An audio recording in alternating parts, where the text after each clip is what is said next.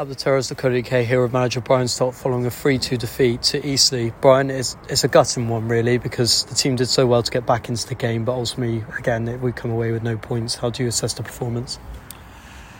I felt even before the sending off and even before the goal, I thought we dictated the game in terms of possession.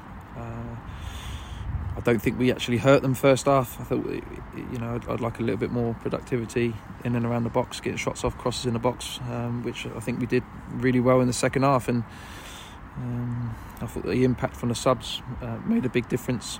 And once you get that goal, we got our tails up, and at 2-2, we're thinking that we can come away with something, having been 2 goals down, which would have been a lot of positives, but you can't come to places like this or anywhere in this league and concede the 3 goals that we have today. And I'm really disappointed in the manner that we conceded. And if we are going to come away to Eastleigh and score 2 goals, I'd like to think that it'd give us a chance of winning a game of football. But bitterly disappointed. A lot of lads in the change room gutted, and at 2-2 with only a few minutes to go, that was the least result that we wanted. And unfortunately we shut off at the back, and it's one that's really hurt us. And like I said, everyone's disappointed.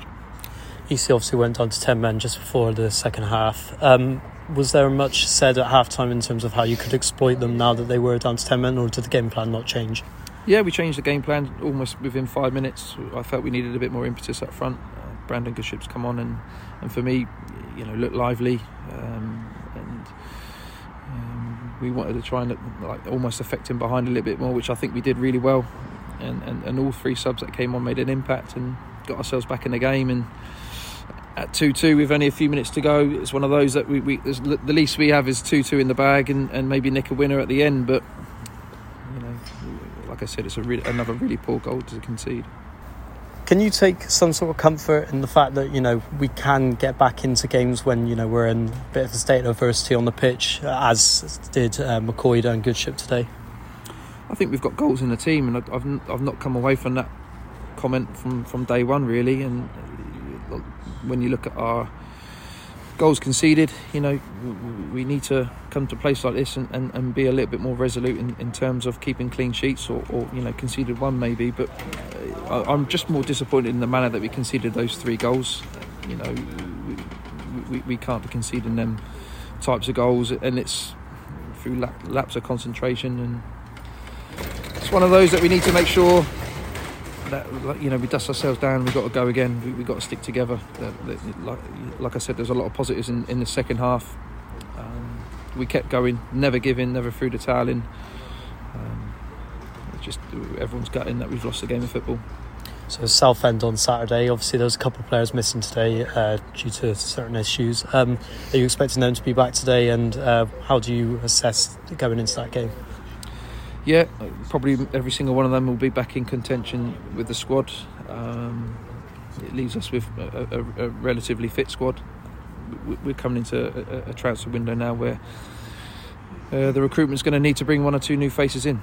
I'm not going to shy away from that comment, and I think the squad needs that boost, which then will probably coincide with 1 or 2 having to sort of get some game time elsewhere. So there will be changes. We have done our research and we've had good feedback on 1 or 2 targets, and we go into a week now where we need to pick ourselves up, because Southend's going to be a massive game. And Hungerford away, great performance in terms of being resolute and defensively sound. We didn't get the right blend today, although we scored 2 goals. We've obviously conceded 3, and it's come away from the 2 performances against Wrexham and Hungerford, which I want to try and get a nice blend with, and hopefully with those new additions and 1 or 2 players coming back into the frame, that will give us that impetus. Thank you, Brian. Cheers.